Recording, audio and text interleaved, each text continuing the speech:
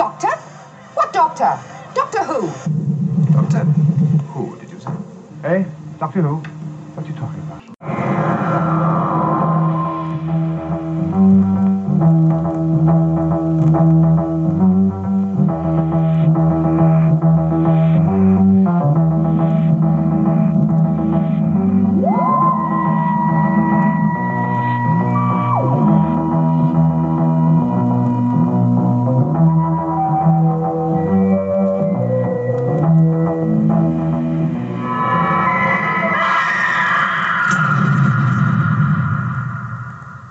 Is that all gibberish, or do you really know what you're talking about?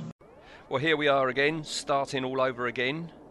This is going to be interesting because I think for the first of our runs, and I think this is about our sixth go at it, towards the end in New Who. I think this is about the 8th, mate. Is it the 8th? Yeah. Oh, okay. Towards the end, New Who, we were going upwards, weren't we? We were. We had a little spike, didn't we? We really enjoyed Robert of Sherwood. Yeah. We thought, oh, that's good. 13, the new episode of 13, That'll Help Us, and it was pants. Yeah. But now we're into Billy Bob, and we're back. And this was one you'd never seen. No. I always like that when that happens. No, as I said last time, the only thing I know about it is that you've got these one-eyed creatures, and Yes. I've seen a clip on one of the documentaries about Doctor Who where one of them is just gesticulating madly. I know what scene that's in, and I've made a note in my notes about what that scene is, and that's all I knew. And I knew it was called the Ark. That's all I know. I think this is quite I won't say it's an unknown one, but it's a lesser known Hartnell. You never really see anything about it or anyone enthusing about it, which is a shame because I think it's got problems, but it's a nice little story. It's a very enjoyable little story. Yeah, yes, and I think it's helped me that I didn't know anything about it, because one of these endings, episode endings, is I think one of the most cliffhangery, fantastic Doctor Who endings I've ever seen. But is that the episode 2 to episode 3? Yes. You think it's finished? Yeah. Can you imagine what that must have been like watching it as a viewer at the time? Because obviously you didn't know about listings, and there'd already been like 2 episodes at stories. Yeah. So I can imagine someone watching it getting to the end of episode 2 and going, well, that was a nice little story. I like that, enjoy that, and then the shock of, boom, we're back. Yeah. Very a lot of firsts in it. A lot of I was very impressed. Forward-thinking, ahead of its time stuff. Yeah. So let's go then. Let's go. You are reckless and stupid. Now you have gained only one thing. The death of another of your kind. Doctor, you and the girl will come with me.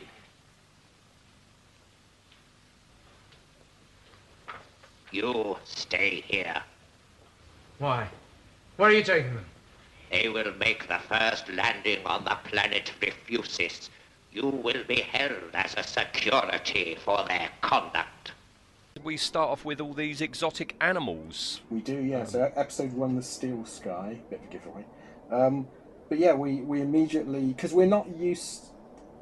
There's this thing on sort of BBC and British television, isn't it? That you're not used to certain things. You're not used to cars being damaged because that's quite expensive.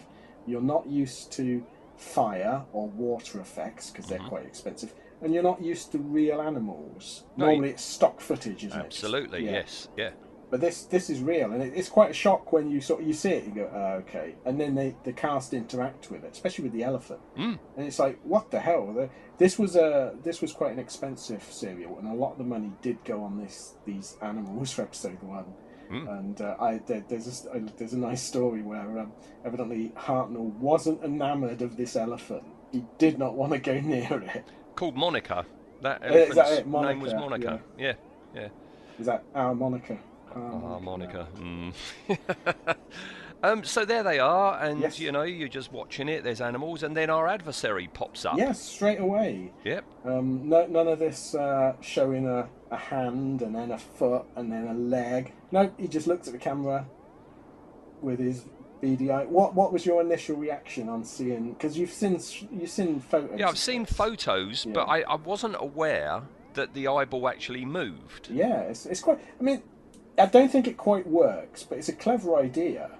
Yes. It's just a ping pong ball in someone's mouth, and so they're moving it with their tongue. Yes. And you rapidly do sort of forget that that's what it is, and then your brain will go, oh, no, hang on, it's a guy with it. I think it's really clever. I'm not entirely sure the wig's convinced to cover the rest of the head.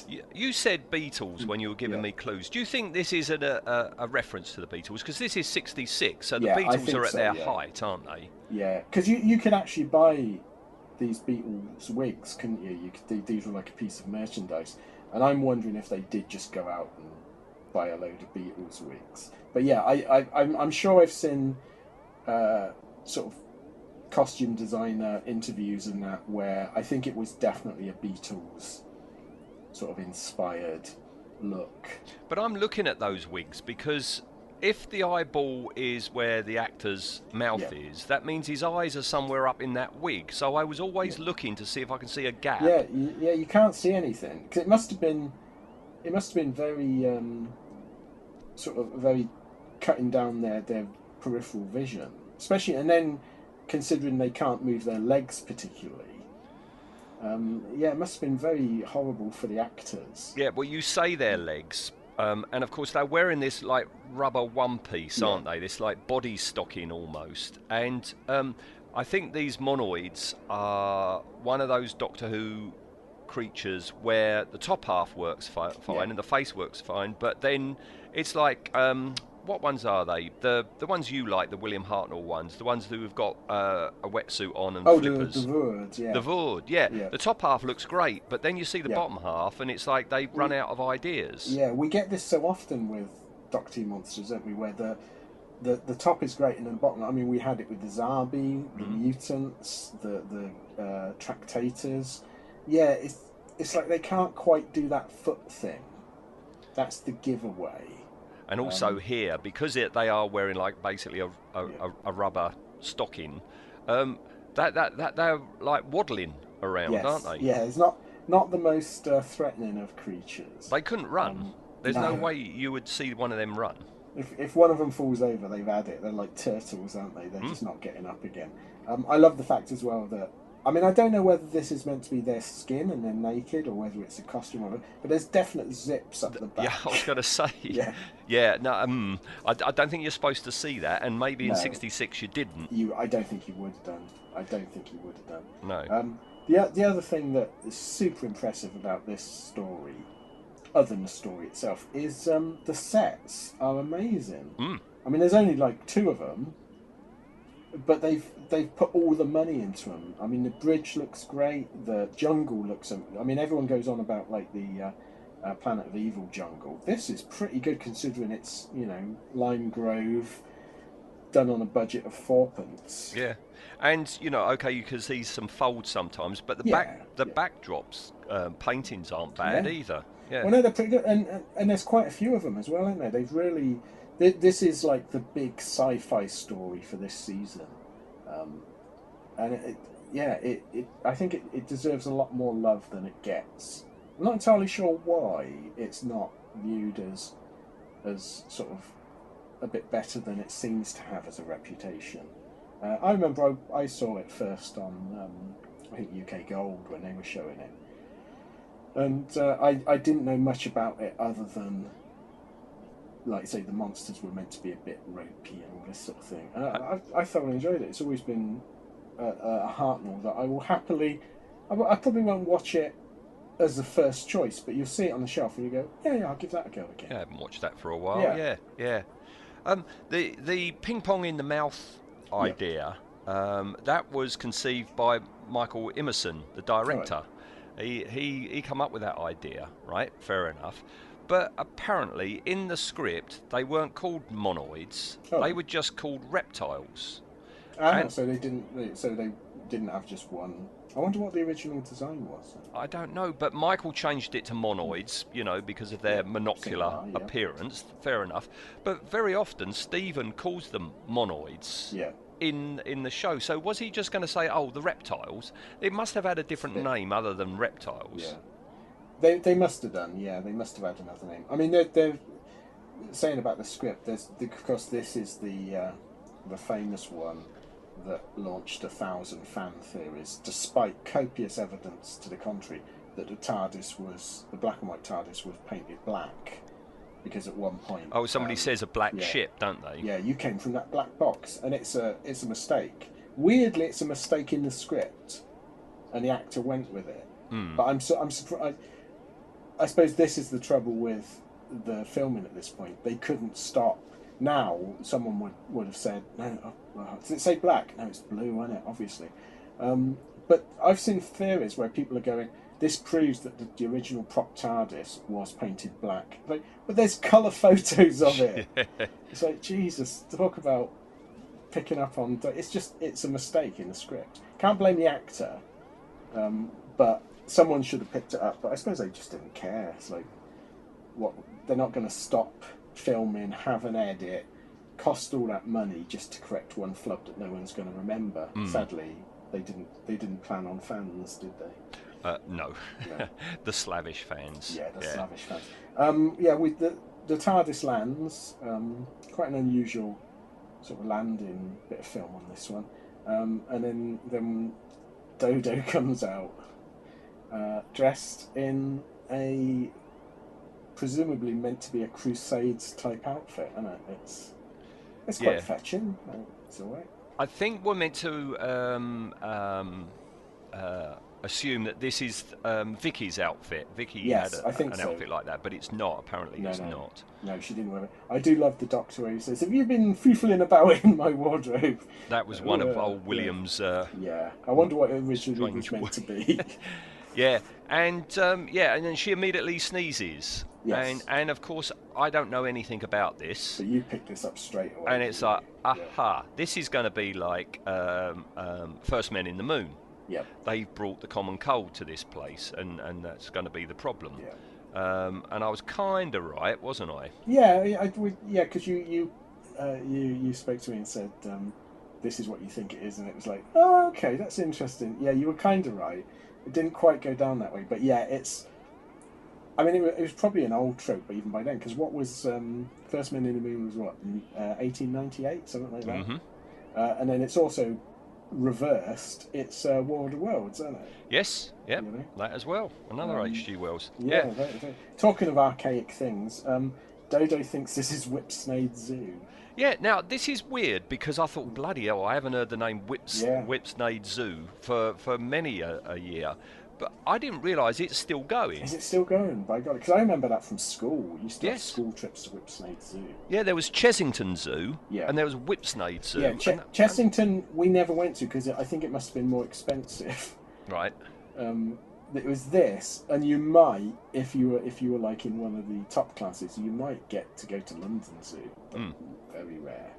Yeah, no, it's still going, just outside Luton. But you'd never hear about it, do you? You never see adverts for it at all or anything. I think zoos are just, I don't know, they seem to be old hat now, don't they? I always feel sorry for the animals when I go to zoos now. Yeah, we've got Howletts and Port Lim down here, but they're conservation places. Which is much better, they raise the animals and then move them back to the wild, which is commendable. You know? I think so. We went to a zoo when we were in Spain a few years back, probably 10 years back now, and we went to a zoo there, and the animals were just so sad. Like tigers pacing up and down in a tiny sort of cage. It's just, I don't want to see animals like that. No. As I say, the two down here, they are commendable. Anybody out there listening who might be down in the Kent area and fancies going along to Port Lim, you'd like the Port Lim one because there's a heavy emphasis on cats. Oh, well, there you go. That's every type of cat. But my advice is never go there if it's a rainy day because the cats go, sod this, I'm off. Yeah, they're not idiots. You don't see them. We wasted a whole day going along to see the cats and you couldn't see them because they'd gone into their little houses, you know. You should have come here. You could have seen my cat. All right, so she reckons they're at Whipsnade Zoo. Just through there is like the cafe or whatever she says. And we go to this courtroom where a guy is being escorted by two of our monoids. Yes. And he's sentenced to miniaturisation.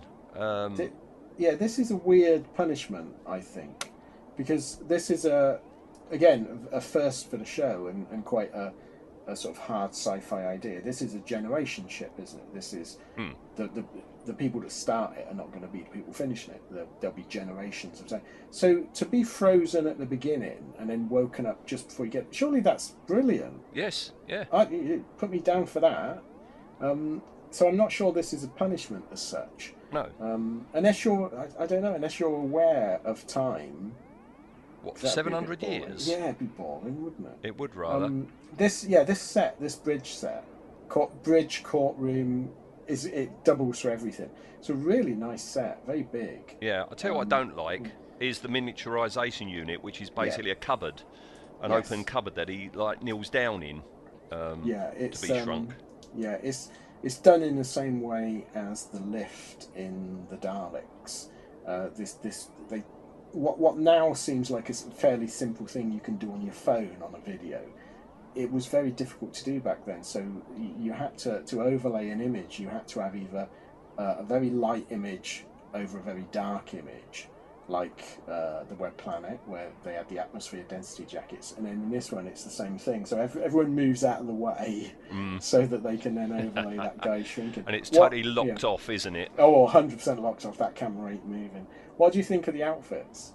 Well, it's They're very skimpy, aren't they? well. The women's ones are skimpy, and there's a heck of a lot of knickers on show. Yeah. But the blokes seem more covered up than the women. Oh, what a surprise! Yeah, the blokes get bigger pants.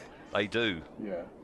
Yeah. But yeah, the women's one it's surprising because it literally is quite a skimpy bikini with one of those anti-fly curtains that you used to get in butcher. You know, we used to have one when we were kids, like those plastic strips. Yeah, a fly screen sort of thing. Never used to work. No. I don't think that it bothered the flies one bit. No, they just flew between the gaps. Yeah, exactly. But yeah, the costumes are interesting, and then we meet our half of our crew because they change later on, and we meet the commander.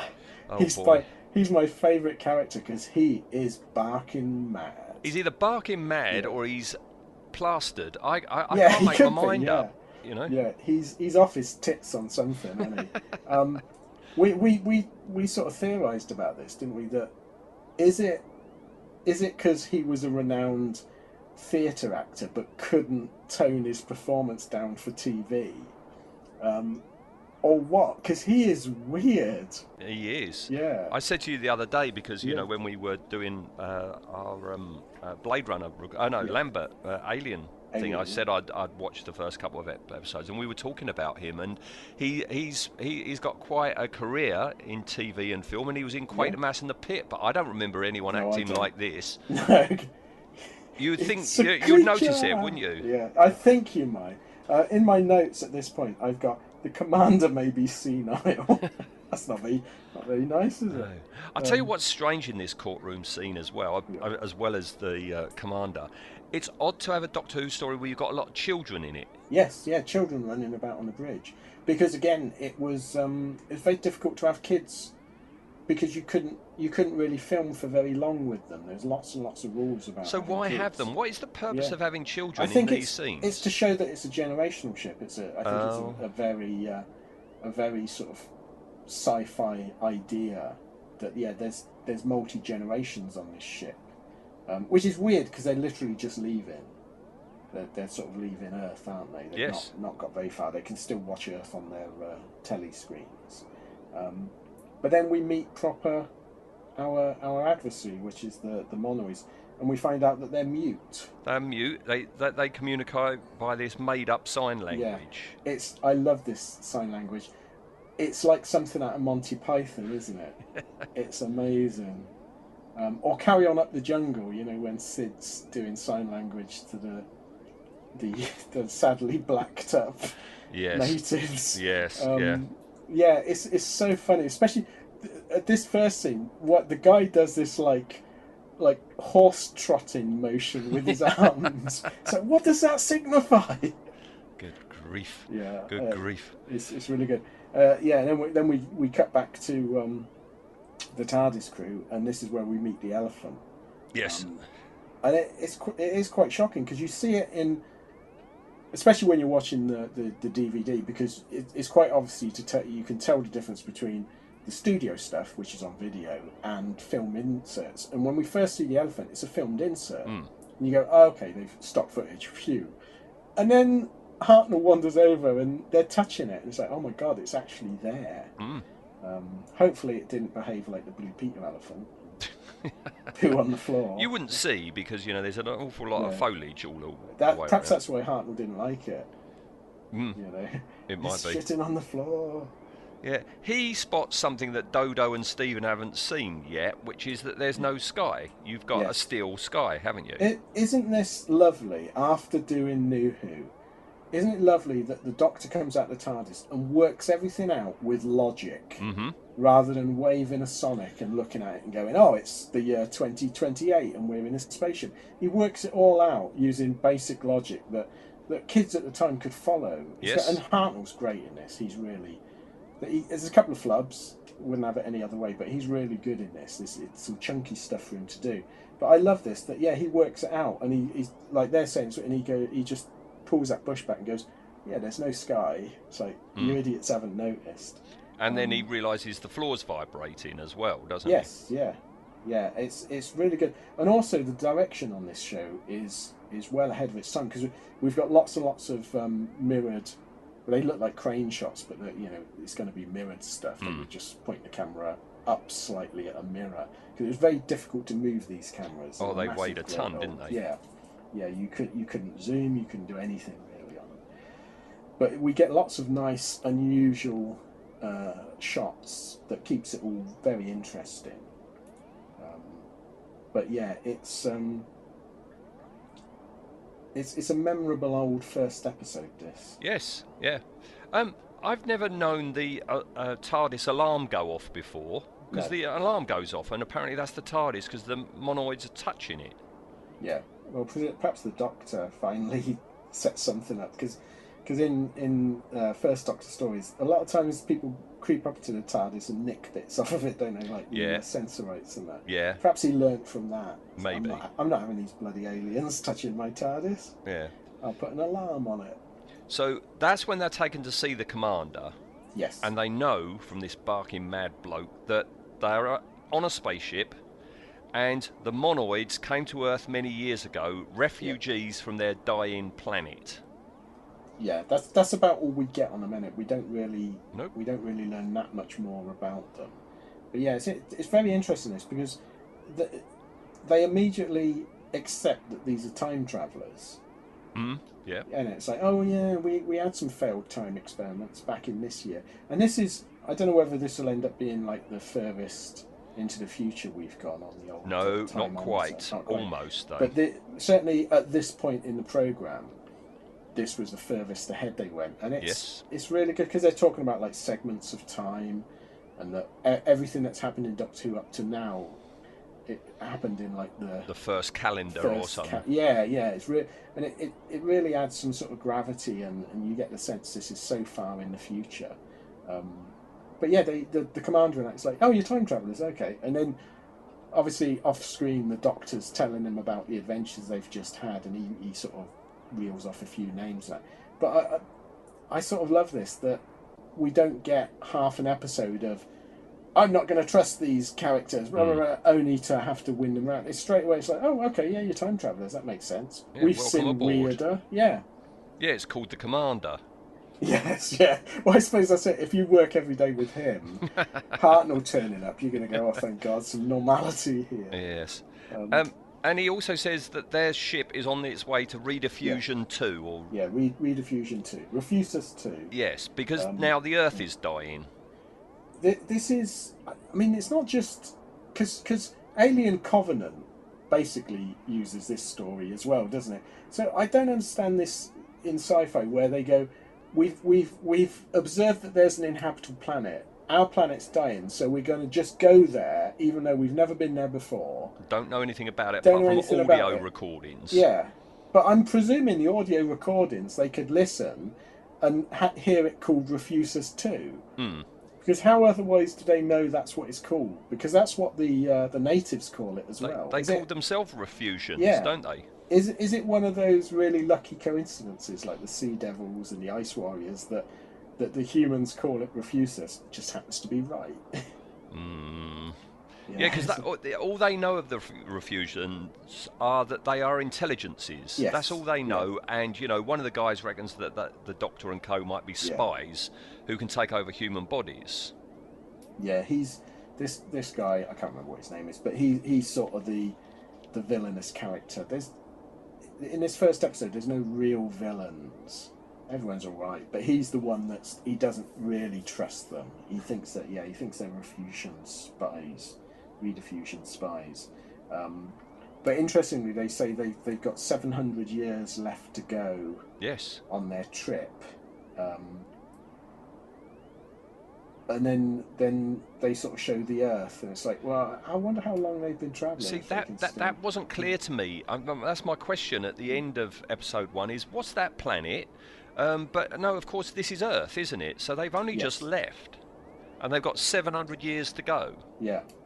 So I don't think they're that far out of, like, you know, the Earth, and unless they're so far in advance their telescopes, you know, perhaps they could sort of see the planet Refusus or something. I don't know. It's a little bit confused. But no one's been there, have they? Nobody's been there at all. Been there.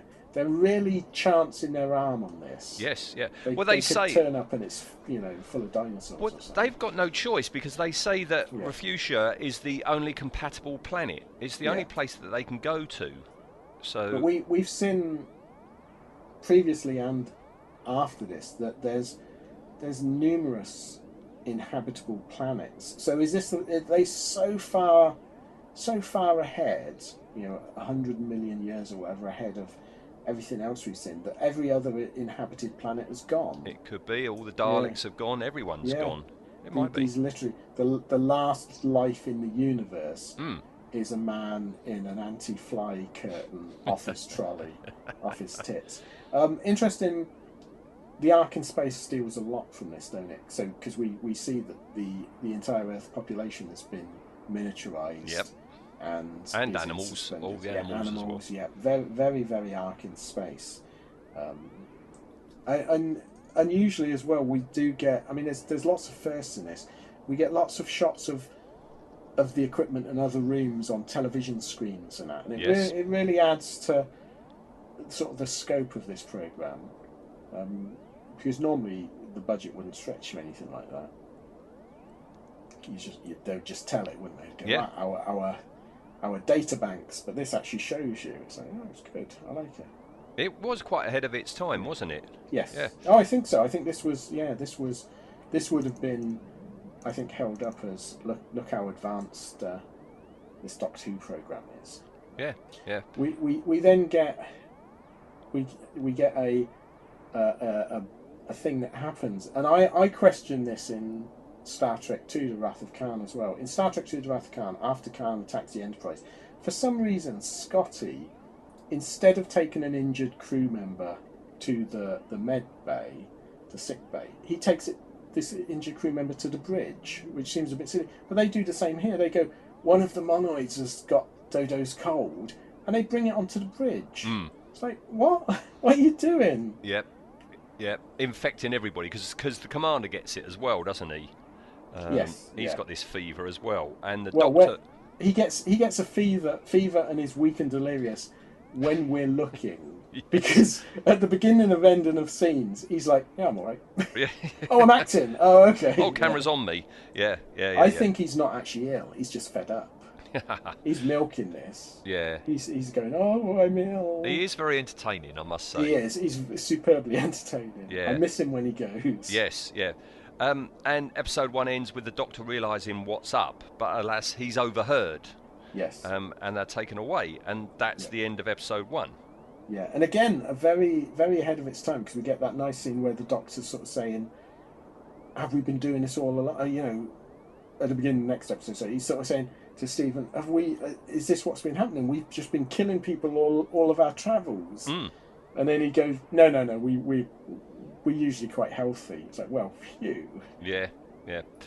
Episode 2, I've written Section Leader Clegg. Yes, yeah. I had no idea he was in this. He is totally wasted in it. He's not in it much, is he? Yeah, Michael Sheard He plays a very, very minor character of a doctor. But it's nice to see him. And he's got hair. He has got hair. He's got a bit of hair still going on. It's definitely him, though. Yeah, this was his first appearance in Doctor Who, I think, wasn't it? I can't think of him being here before. This is weird as well, though, isn't it? This because this episode's called The Plague, and it's all about this voracious virus that's going about. It's suddenly become very contemporary, hasn't it? Yes. Post-COVID, I'm watching this with new eyes, going, "Ooh, bloody hell!" We should have had masks like old section leader Clegg is wearing. A question for you: there's a monoid there, as well, wearing it over his eye. Wearing it over his eye. So, yeah. It's like, what do they have mouths? I didn't realise that later on there is an inference where their mouth is, but it's like, but he's wearing a mask over his eye, isn't he? It certainly looks that way to me. I mean, we get lots of shots later on of hinting that they're eating and drinking. We never get a shot of them actually. No, they turn away, don't they? Yeah, so, but presumably somewhere around that area there's a mouth as well, so it's like, okay. Yeah, so there's a dead monoid and he's put onto the back of this rather ropey looking electric cart, because you can see there's a bit of plywood missing off the side of it as it drives away. It's another one of those in a long line of Doctor Who vehicles where it would be quicker to walk. Yes. You know, especially when they're reversing it and it's like, it's not moving, is it? No. It's not moving. I tell you what I was very surprised about and wasn't expecting, but there's a very Alien Kane style ejection. Do you know what? I've got this written down, very Alien Burial in Space. Now, interestingly, at this point, Ridley Scott was a BBC designer. He was, yes. And he was meant to work on Doctor Who. So there is every chance in the world that he would have seen this, or even, spoken to the guys that did it. Yeah. It's so close, isn't it? It is amazingly uncanny. close. Yes, yeah. And this is in '66. Yes, a few years before. So, we've got a trial now because one of the humans has died. Yeah. There wasn't going to be a trial all the while it was just monoids dying, but now a human's died. They're going to be put on trial, and they are found guilty and are going to be ejected into space. Yeah, it's quite... he's quite a bloodthirsty sort of prosecutor, this guy. I thought that was weird. That it's like, now that one of us has died, it's like, oh, you racist, you. But no wonder the monoids are not happy. But he basically wants to eject them straight away into space. But the commander from his sick bed, he's hilarious. He sort of says, no, give him a chance. And the doctor's like, if they can cure me, if the doctor can cure the commander, then... Well, no, he says if he can cure Stephen, then they can't have been responsible for it. There's a weird bit of logic there. Yeah. But the doctor then, they let the doctor work his medical knowledge on Stephen. I'm not sure about this. I'm not 100% convinced that if you've got a high temperature fever that you're meant to make people warmer. I don't know. Also, he's using membranes from animals. Yes, animal membranes. Animal membranes. This is also another very unusual thing for Doctor Who, and certainly a first for the programme, and possibly, up to recent Who, an only example. We get a montage. Yes. We never get montages in Doctor Who. No. As you say, this story is full of firsts, and that's another one. It's so ahead of its time. Yeah. Zentos. I think that's the bully boy's name. Oh, right. I've got in my notes. I've put Zentos is a twat. Yeah. So I presume that's him. Another first for this story and for the show is this is the first time we see the destruction of the Earth. Yes. Yeah.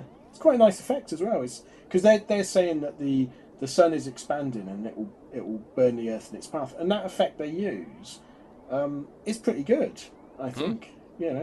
Not the normal firecracker in a ping pong ball that we get when planets are destroyed.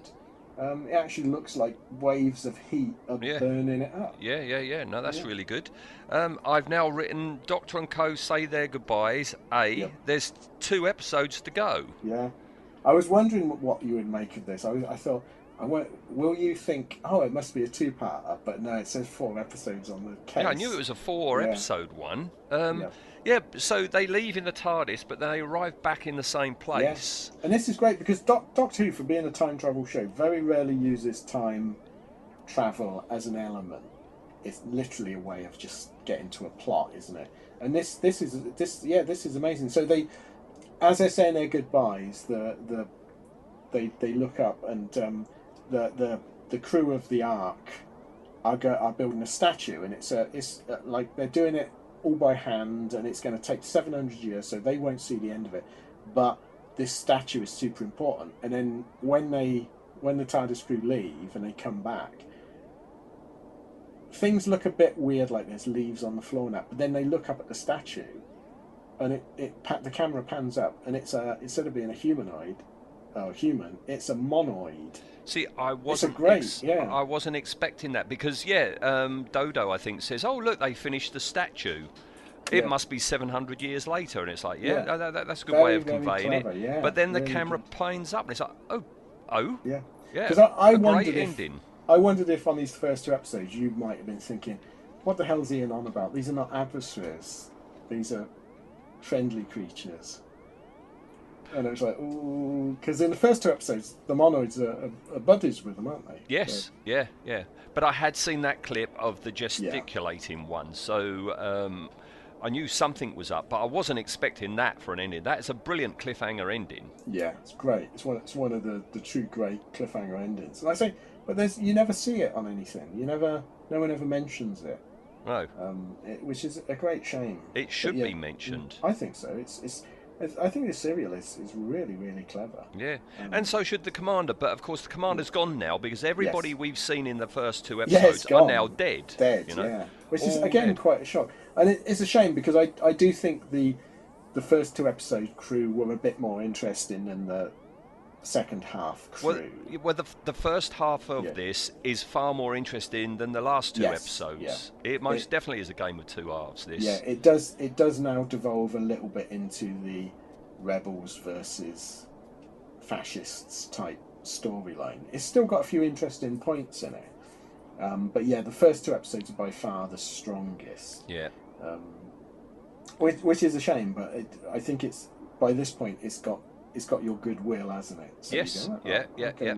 And we've got another H.G. Wells that I wasn't expecting because now the Guardians are basically the Eloi, and the Monoids are the Morlocks. You're right. The Monoids are in charge. Very H.G. Wells idea. The working class have risen up and are now horrible. They're not treating the gentry like they should. No. Which was a very H.G. Wells weird idea. So the Monoids got a bit fed up with being slaves and being treated like crap, and it was the disease, the Dodo's cold, that they don't quite explain why, but this was the event that triggered the rebellion. Yeah, they say the cold mutated, which sapped the will of the humans and turned them into Eloi, basically. Yeah. They've become a bit fey and a bit. Yeah, I'm guessing the reason the Monoids can talk is it is 700 years later, and they've evolved a little bit further. Yeah, I think so. Well, they've got they've got that thing on their chest.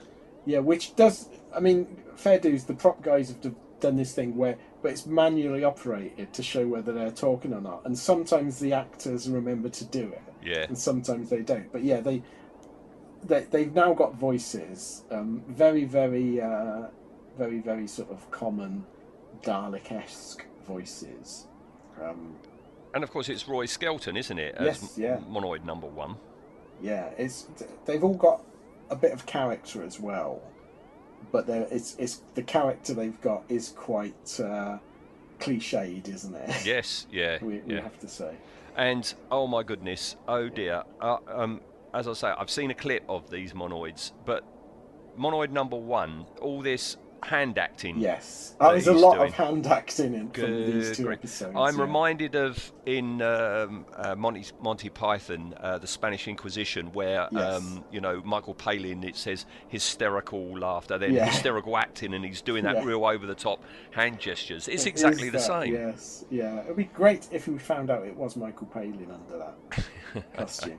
We get another first that New Who definitely picks up on is they say, "Why did you come back?" And Stephen says, "We didn't make that decision. The TARDIS did." That's the first of the TARDIS is vaguely sentient and is making a lot of the choices here. Right. Which again, very ahead of its time.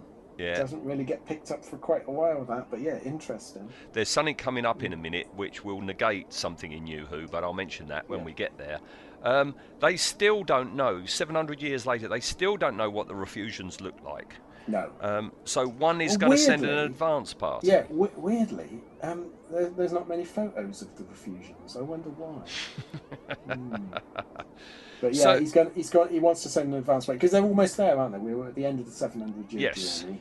They're almost there, but we start getting some Machiavellian villainous plotting. So the Monoids, number one, he's not going to take the humans with him, and he's gone to the point of he's set up a bomb to destroy the humans, but he doesn't really want to risk the Monoids going to that refusion planet in case they're hostile. So bizarrely decides to send Doctor and Dodo. Yeah, Doctor, Dodo, a Guardian, and Monoid Yeah. number 2 Yes. are sent down. Not bad effects. It's pretty good. No, the no, effects.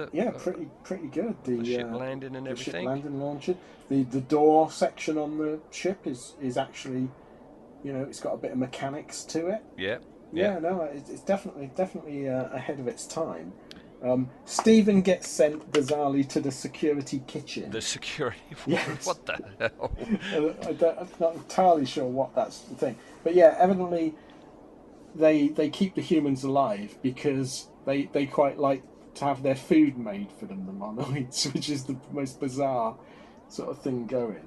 But again, some great effects when they're doing the instant food. For Doctor Who, that's a great effect. Yeah, that's not bad for first Doctor. Exactly, yeah. It works really well, I think. Yeah. And then we learn that because the ship wasn't called the Ark, but Dodo had christened it the Ark, and no one had ever heard of that. No. But the name has stuck, and now they're using the name the Ark. Yeah. Down on the planet, they leave the launcher, and something invisible Yes. gets on board. Is this the first invisible monster we've had in Doctor Who? Is this after Dalek's master plan? Yes, it's after Dalek's master Right, plan. okay. So we've had what the hell were they called? They were on the planet Desperus or something, weren't they? That's right. Yeah. Remember? So I don't know whether this was a budget saving thing, or what, but yeah, we get an invisible. It could creature. be because, as you say, if they spent all the money on hiring the animals, it could be they'd just run out of. What we gonna make the costume for these refusions? How much money we got? Oh, make them invisible. At first I thought the voice for this guy. I thought, it's Valentine Dial, but it's not. It's just someone sounding very much like him. Yeah. But yeah. So the reason. Weirdly, this is where it gets a bit weird. The refusions know that the Earth people are coming. Yes. And they're quite friendly, so they've built them castles to live in. How do they know what a castle is? Because they say we don't use buildings like this. Yeah, there was a space accident. What do they call it? A galaxy accident or something? Oh, I've got it written down somewhere in a minute. It was very technobabble. Oh no, it was a solar flare. They're invisible Was because of a solar flare. They can't even see each other. I've put. Yeah, that's it. So they're basically they've become the Krell, haven't they? They're total thought creatures. But yeah, they've built these castles for the humans, but they weren't aware that the Monoids had taken over the ship. So I don't know, have they been communicating in this 700 years? It doesn't appear to be. No. But How do they know this stuff? I do not know.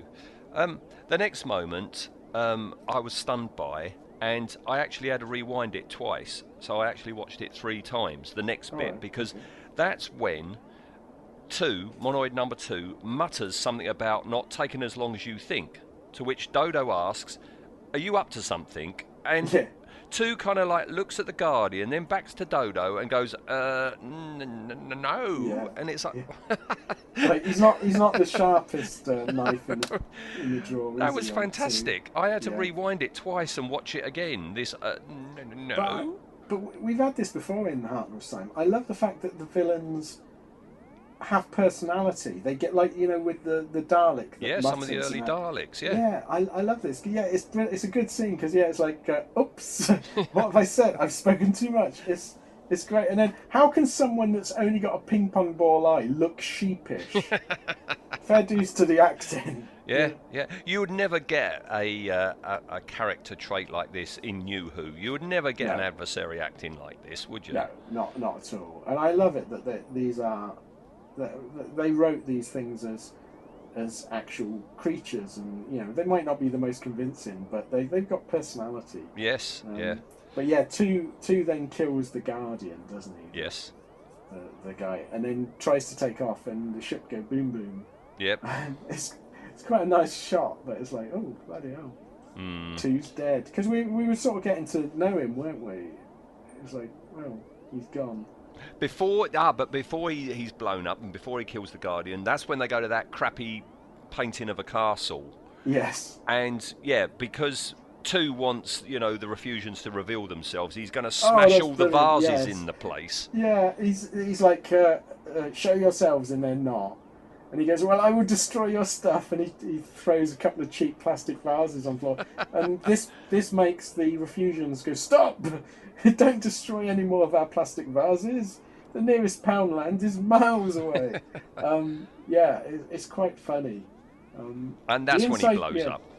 That's when he blows up. The inside of this castle doesn't really look like a castle, does it? It looks like a 1960s front room. Yeah. It's quite funny.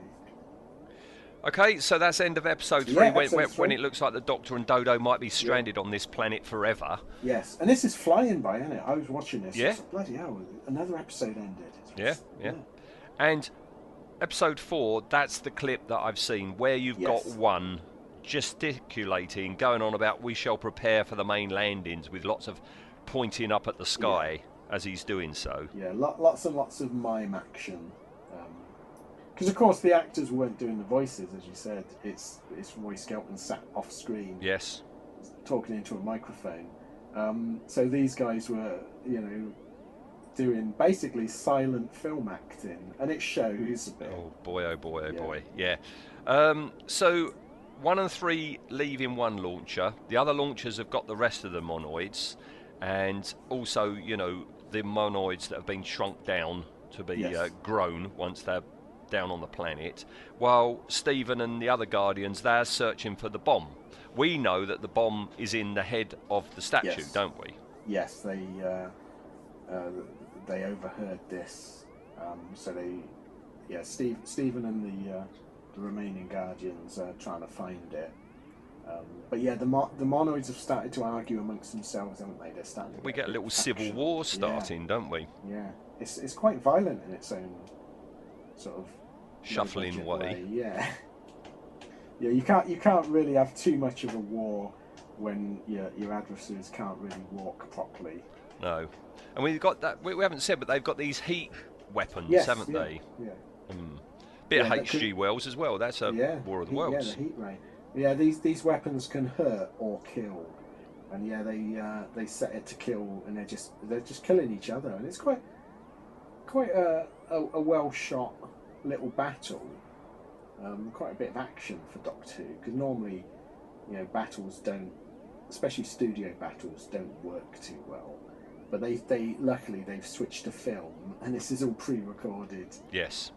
Battle stuff, so you can. It looks like a lot of monoids when we know there's only like 3 costumes. Yeah. Well, you say pre-recorded. Episode 4 here was a first for Doctor Who in that it was filmed out of sequence, wasn't it? Right. The first time ever in Doctor Who's history, it was actually filmed out of sequence. I think one of the last scenes was one of the first to be shot. It's completely out of order. Yeah, which is definitely unusual for early Who, because basically they were filmed in order as live plays, basically. Yeah. Yeah. So one quells the revolt. That's Yes. when the some of the Guardians arrive, and the Doctor and Dodo are freed, and they let Stephen know where the bomb is. Yep. And I don't understand this next bit, because the Refusion, the invisible Refusion, is with them, and somehow manages to lift the statue. Yeah, so I mean, I don't know how big the Refusions were, or whether they're saying, like the Krell, that they, that because they're mind power, they can do whatever they want. But yeah, it's with their mind. It could, Okay. Yeah, that he somehow lifts the statue. Again, nice little model sequence, and they eject it into space just quick enough that it then blows up and doesn't take the ship with them. It's again quite a nice little effect sequence for. I mean, they don't. It doesn't hold up to modern scrutiny, these effects, but for Doctor Who at this point, pretty damn good. Yeah. No, they're all right. Yeah. And the story ends with the Refusions will accept the Guardians to go and live down on the planet, as long as they've got to live together with the Monoids. Yeah, they're sort of well, you can come and live in our back garden, but you're going to get on with the Monoids because you mistreated them. And we get a little sort of speech from the Doctor where, he's sort of saying that your ancestors mistreated them. You've got to get on, that sort of thing. Nice little ending. And then for about the third time in this story, the Doctor gets on that little train thing, and leaves. And off they go. And then it ends proper with Dodo. I didn't realise this, but Dodo, at the end, when she's changed her outfit, that is the very first appearance of a miniskirt on British TV. Really? Mm-hmm. It was Dodo wearing it. And the Doctor promptly turns invisible, doesn't he? Yes, yeah. And this is the run into the Celestial Toymaker. Yes, yep. I always forget with Hartnells that they just blended into the next story. It always catches me, especially because, like on the early VHS releases, they would edit that bit out.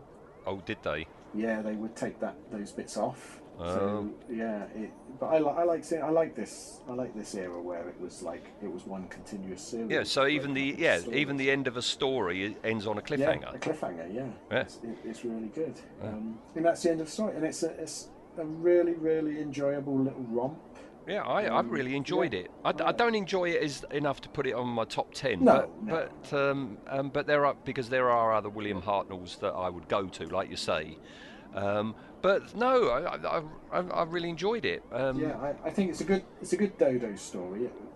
I really like Dodo. It's a shame a lot of their stuff doesn't seem to be is missing. But yeah, I think she's a much better actress than Caroline Ford. Yeah, but she wasn't given any favours because they set up the character in a certain way because she was meant to have odd vocal inflections, wasn't she? That kept constantly changing, and then they decided no, she can't have Cockney, she can't have this, she can't have her natural Mancunian. She's got to speak proper English. And the reason she's wearing that outfit is because there was meant to be a quirk of her personality when she would always wear a new outfit, and it would be slightly off kilter and not suitable for whatever time period they were in. Yeah, which is there's still hints of this, isn't it? Like the outfit and that, and because like when she's introduced at the end of the last story. You got a very broad Mancunian accent, and then in this story, it's sort of some scenes it's there, and some scenes it's not. And at one point, she says okay to the Doctor, and the Doctor goes, "What did you say?" Yeah. She goes, "Okay," and he goes, "I'm going to have to teach you better English than that." And it's like it's a bit harsh. She only said okay, but yeah, there's hints at what could have been. But you're right; she just becomes contemporary girl. Yeah. I never understand. There was a lot of, certainly Caroline Ford complained about it. That they would create these characters that had really interesting stories and then immediately go, nah, stuff that. It's so weird. Why go to the bother of it? It didn't do her any favours. No, certainly not. But I do enjoy her performance. Stephen's great in this as well. Yes. he gets quite a chunky bit to do. I think the Monoids are entertaining, but I can see why they've never come back, because what are you going to do with them? They've served their purpose. I think you could. It could be a creature that you could update, but but what would the goal be? They're not trying to. Yeah. They're not villains in the sense that they want to take over the universe. No, they just. It's like they've been treated badly, so now they're going to treat you badly. So fair enough. Yeah. I think they're quite justified, to be honest. Yeah. And they're not that awful. They just make people make a lot of mashed potato. I don't think that's a bad punishment, to be honest. Yeah. All right. So Earth date then. Yes. The Doctor says quite far in the future. 10 million years. He reckons approximately 10 million years. Well, if I look down our chart here, we've got the year 2,001,985. The sixth Doctor was on the Earth when it was called Ravalox. Ravalox, yes. So in the year 2 million, it's moved to somewhere else in the galaxy. But in the year 10 million, it's come back again. Yeah. Well, I'm hoping the Time Lords saw a bit of compassion and went, "Oh, let's just move it. Should we put it back? Yeah, come on then." But then again, also this is 10 million years in the future, and the Earth's destroyed. But in the end of the world, that's in the year 5 billion. Ah, okay. So I'd much rather have this end of the world than that one, because we didn't get any Britney Spears in this one, did we? We didn't see Hartnell gurn into Britney Spears. No, that's something. Would you want to see that? That's something we can live without. I can live without that. Yeah. So behind the scenes, we've already said it's the first story to be set in Earth's really, really far future, and the first to show the planet's destruction. This story is the first one to be by a female writer, because she wrote it with Paul Erickson. But get this right, Leslie Scott was Paul Erickson's wife. Okay. Bit of nepotism going on. That's exactly what's happening, because she's credited as co-writer, but she didn't work on any of the scripts. And Paul said later, this is a quote from him, for why he shared on-screen writing credit with her. And make of this what you will. It was a personal arrangement I had with her, which was my own personal business at the time. The circumstances went into history. I need say no more than that. So basically, fraud. Yes. Is what you're saying. Yeah. There was a personal arrangement. I'm thinking tax reasons. Or just to keep her happy. Yeah. I don't know. Well, it could be, yeah. Give her a bit of money. Yeah, that is fraud, though, isn't it? You never take me anywhere. I'll let you be a Doctor Who writer. All right then. You would say you're right to that. I would, yeah. Yeah. The Monoids then, designed by Daphne Dare. She had done a lot of designing from the beginning of the show up to 66. This must have been one of her later ones. And built by those freelance father and son team of Jack and John Lovell. Yep. All right, and the wigs are made out of yak hair. Ooh. That's real hair, yak hair. All right, it's strange, isn't it? Some of the wigs are black or dark, and some are a lot lighter. Yeah. It's fine. Yeah. Again, individualism. Yes, yeah. Okay, all right, that's that. So, design then of the Monoids. Let's talk about the design. Yeah. If you looked at the photo, a full frontal. Yeah, full frontal of a monoid. Would it get you going? Probably not. I can admire what the design, the effort was. I think it's got some good ideas. The legs don't quite work. We've said that. So I'm going to give it, for design, I'm going to give it a 6.5. Because I think they've tried to do something different. Yeah, I gave it a 7 for everything that you said. The feet do let it down. Yeah. But it's quite ambitious, isn't it? That's the word, ambitious. Now, was it sensible to try and do so? I think this is one of those ones where the ambition on this rivals that of the Web Planet. But I think this is possibly more successful in its execution than the Web Planet. Nobody else has done this thing of having an eyeball in a mouth, have they? I think it's Not quite since. clever. And it does work, yeah. It does. And also there's a bit of a Planet of the Apes thing in that the eyelids, the operating eyelids, are being moved by the actor's mouth opening and closing, much like the Planet of the Apes masks opened and, up and down because it's joined to it. Yeah, I think if they'd have at the time they just couldn't really do proper thin latex now. But can you imagine? So instead of just having it being made up, that you had eyelids stuck on the lips, it could have worked really, really well. I think it does work, but yeah, fair dues to them for trying something different rather than just. Yeah. I mean, can you imagine? They're never going to do something like that in Star Trek, are they? They're just going to stick another lump on someone's forehead. Yes, you would never have got this in Star Trek. So that's 6.75 for design. How effective I are they? really like them as an adversary. I, for all the things we've said, they've got personality. The eye works weirdly. The wig, I'm not so sure, but you go okay. So for effectiveness, I'm going to go up to an 8. I like them. All right. I mean, yeah, I like them. I like the moving eyeball and everything. I don't like the waddling of them and the OTT hand gestures. I wonder why they didn't allow them to have legs. I don't know. What thought was there? It's really weird, isn't it? Yeah. It is, yeah. So I stayed at a 7. That's all right. I think, yeah. So that's 7.5. So I just add them two together and divide by 2. Has there been an Eagle Moss of them? I can't remember seeing one. No. I can't see one. All right, that rounds up to 7.1. They have an adversary rating of 7.1. Have we got it? Oh, we have no 7.1. Oh, another first. No. I'll tell you what. No, it's 7.125. All right. Okay. So if you round that 5 up to make it 7.13, we have got a 7.13. So I'm going to stick them in 7.13. All right. Fair enough. Who are they in? They're not alone. Now, are they going to be subservient slaves or are they going to be masters of the caravan? We have got Soul Deed. Oh, well, they'd get on well with extravagant, over-the-top hand gestures. You imagine conversation between Soul Deed and Number 1. Oh, my goodness. I'd pay to see that. That would be panto time. Yeah. The Crows. Okay, those rhino creatures. Rhino yeah, and then the Moonbase Cybermen.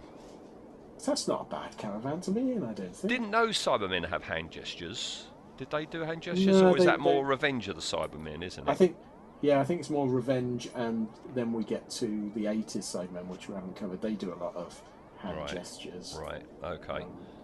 It would have been nice if... I know we haven't done him yet, because he might. Wouldn't it be nice if the Monoids ended up with Scaroth? I don't know. I can sort of see Scaroth being higher than 7.13. I would imagine. Yeah.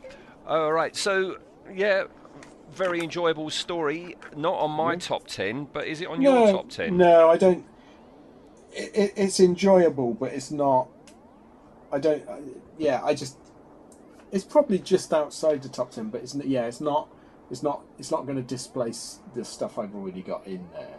Okay. But I think if anyone's not seen it, it's worth tracking down to watch.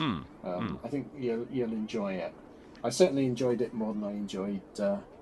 The Legend of the Sea Devils. I mean, it was $6.99 off of Amazon, and bargain. Yeah. All right, that's us done. That's us done. All done. So, we'll move on to Doctor number 2. Yes, and it's your choice, isn't it? My choice, and so that means I've got to give you a clue. Oh, go on. This is a bit of a dreamy tale. Oh, is it the Mind Robber? It most certainly is. Oh. The one where Jamie takes a holiday. Yes, this is another one of firsts, isn't it? This story. I'm quite familiar. You're familiar with yes. Yeah. It's rather trippy, isn't it? Yes. Yeah. It's very 60s. But good. I think. We're starting strong. I think. Yes. Who's the adversary? Is it going to be the Master or some of the? I think we'll go with the Master. I don't know, because it's a long time since I've seen it. The Master's definitely the main adversary, but let's just see if there's... Because those wind-up soldiers don't really do much, do they? No, they are good. And also, of course, we've got the Carcass, the superhero from the 21st century telepress, and that's Christopher Robbie, who's the cyber leader from Revenge. So will he be as good in this? Will there be lots of hands-on hip acting? I think there might. All right, okay. So, excellent. Mind Oh, Robber good. it is, all right? Good stuff. I look forward to that. Okay. All right then, folks. Join us then for that one then. Nice one. All right. Thanks then. See you then. Bye-bye. Bye.